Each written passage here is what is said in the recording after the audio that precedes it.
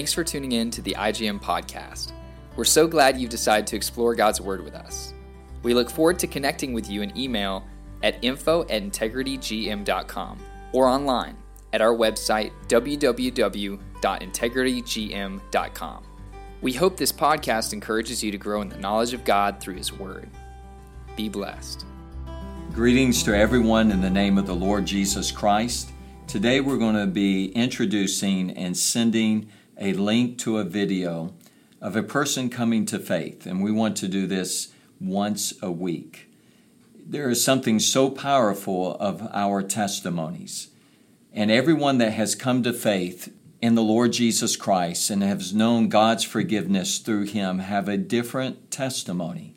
Whatever background that you come from, Alan is with me here today. We have similar backgrounds, but his testimony is different from my testimony. However, when you listen to both of our testimonies, you will hear some consistency throughout those testimonies about God's faithfulness, of how we were lost, how God brought us back to the truth and the forgiveness of sins and knowing God, and things about our testimony, even though that they are so different at times, but there are threads that are very similar all the way through.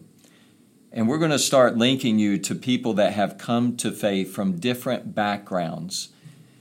And at the same time, you're going to see some things in your own life that you identify with that individual. Today, we're going to link you with a man named Moti. And Moti is a believer in Israel. And in Israel, the believers, Jewish believers, are not called Christians. They're called Messianics.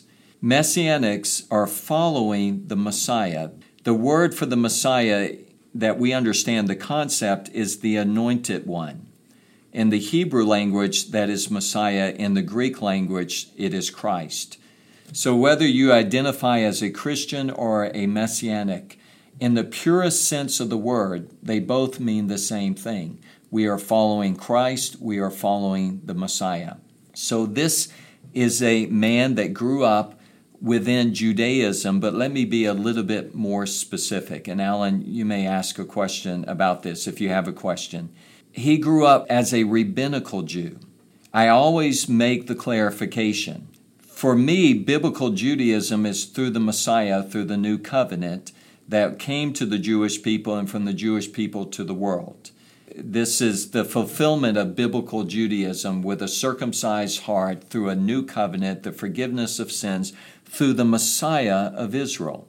Moti grew up as a Jewish person under the rabbinical system. And the rabbinical system has been the shepherd over the nation of Israel, the Jewish people, since AD 70 till this day. And so if you're a Jew, you identify with the rabbis and their system, their oral law, their traditions, and they serve as a mediator between the people and God. Our mediator is one, Yeshua the Messiah, Jesus the Christ. He is our heavenly high priest. He is our mediator. He is the one that ever intercedes on the behalf of us. He is the one that is the way, the truth, and the life, and the only way to God. And so we don't see that in the rabbinical system. We see it in the Messiah.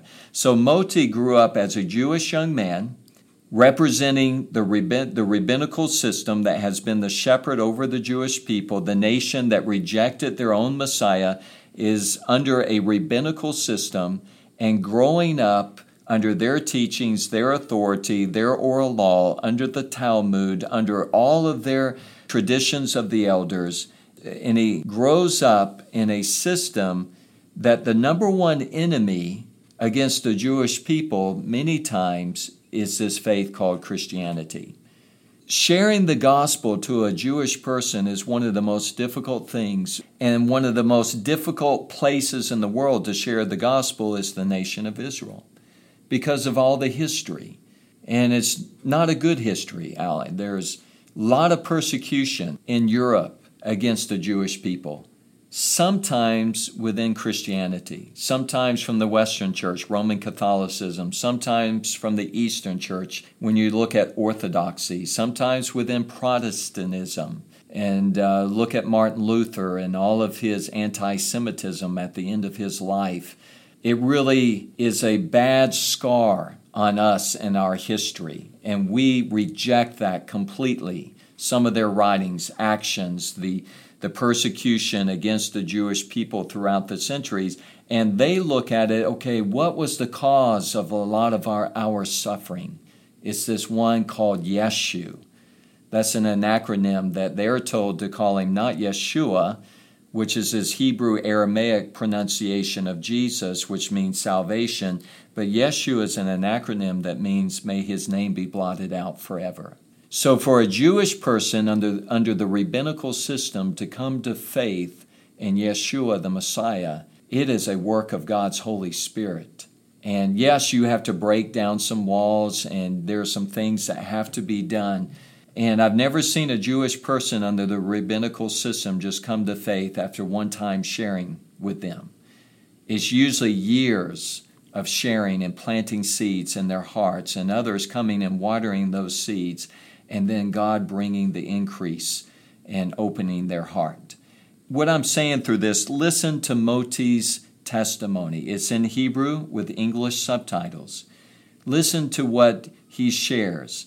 And as you listen to it, my hope and my prayer is that it will give you greater insight in how to share the good news, the gospel about their Messiah, about a new covenant that was promised to them, about salvation that you can share with them, and also understand the struggles that they will go through if they ever name the name of Yeshua. And I hope that also that you'll have a greater love for the Jewish people as you listen to this testimony, and in months to come and years to come, more testimonies of Jews coming to faith in their Messiah, that you'll have a greater love and appreciation for the Jewish people than you've ever had within your life. Everything that we have in the name of Yeshua, everything that we have as a faith comes from the Jewish people. The covenants, the law, the prophets, the Word of God, and ultimately the Messiah, the Son of God, all came from the Jewish people, the nation of Israel, the Hebrew people, and now salvation has come to the world.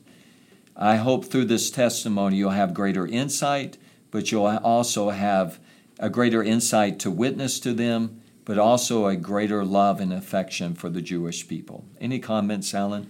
Yeah, I think what you said was powerful, that especially with, rabbinical Jewish folks, that it's not, and we know that Christ can save in an instant, and it can be an instant revelation. But, I think in a Western society, if someone is, comes out and says they're a Christian, it's almost like, great. Even if someone's an atheist, they say, well, they're going to be a better person, so it's not looked down on. You don't necessarily have to count the cost in a sense where Jewish believers, their family could shun them.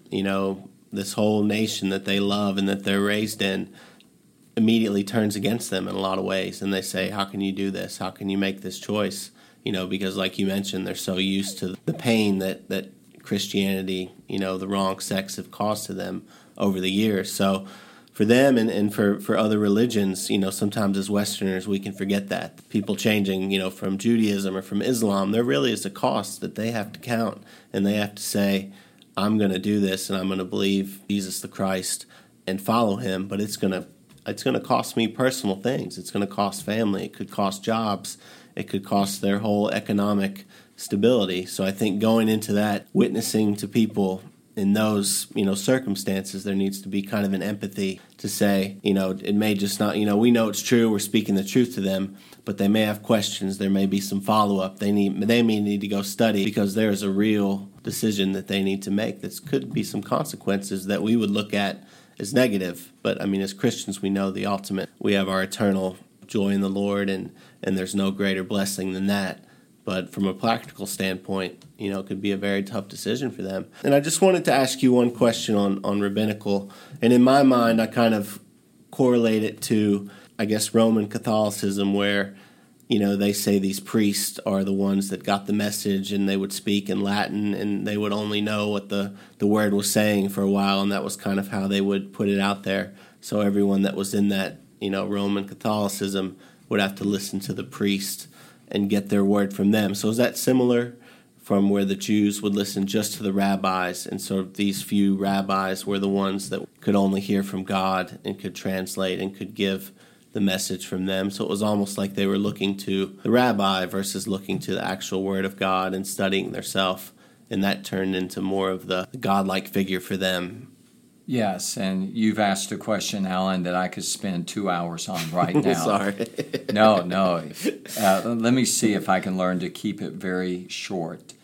The whole governmental structure of Roman Catholicism is built upon the governmental structure of Rabbinical Judaism.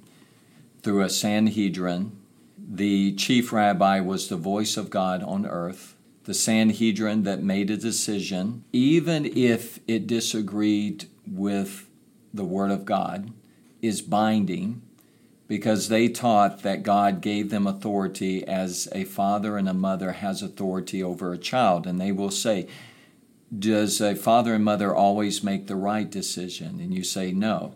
But do they still have the authority to make that decision over the child? And I answer them in this way, no, only if the decision does not contradict the authority of God. And that stumps them a little bit, because if, as a parent, you ask your son to lie, who has greater authority, God or you in that situation? God.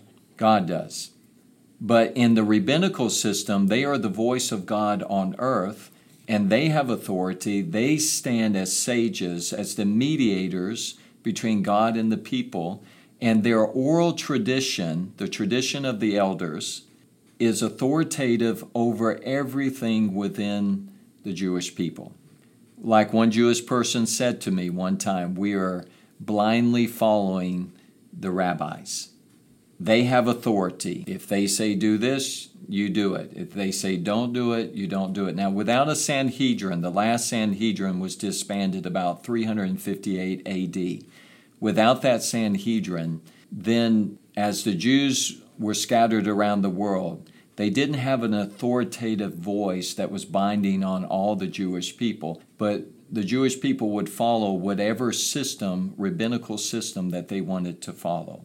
Roman Catholicism, now the word Catholic is a good word, it just means universal. But Roman Catholicism starts in the 4th century AD as the Empire of Rome that was persecuting Christians is now making it where Christianity is not illegal, and in time building the authority of the bishop at Rome of being the head authority over all the Catholic Church. That's called Roman Catholicism. That's not Catholicism, that's Roman Catholicism. When they're putting their governmental structure together, it is identical to the rabbinical system that is being disbanded at the same time and putting together a governmental structure where you have the Pope, the bishop, the voice of God on earth, all the cardinals, all the leadership forming together, which is binding upon the believers, the followers of Christ, that if they say it, then you have to follow it, and tradition is on the same level as Scripture. It's an identical system. Now, some of the ironic things is in the Old Covenant, the Hebrew Scriptures, have you ever read about any rabbis? No. No. In the New Covenant Scriptures, have you ever read about an earthly priesthood that Christians are under? No. So in their own Scriptures, there's not any rabbis. And in our own Scriptures, the fulfillment of the Old and the New through the Messiah, there's not any earthly priesthood. But in Roman Catholicism, you have priests, and the rabbinical system, it's ruled by rabbis.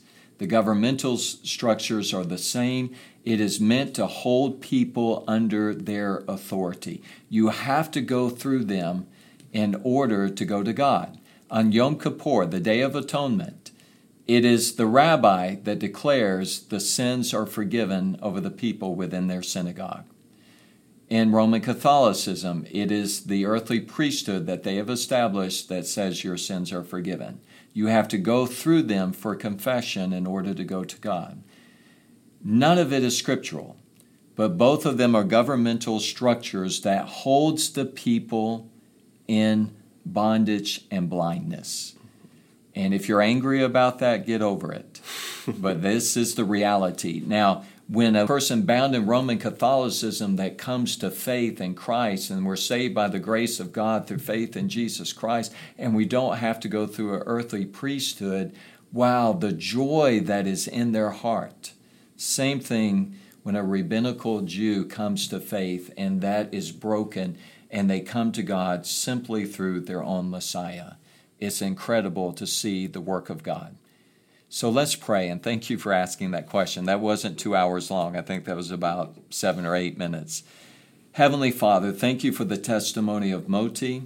Thank you that Jews are coming to faith in Yeshua, their Messiah, all around the world and also in the land of Israel. Thank you for the Jewish people. Thank you, God, for the work of redemption that has come through them, and thank you for the promise. And it's always been about a promise and a covenant and a faith. Thank you for the promise that you're going to restore them back to the land and you're going to redeem them from the inside out, we pray. Thank you for this. In Yeshua's name we pray. Amen. Amen.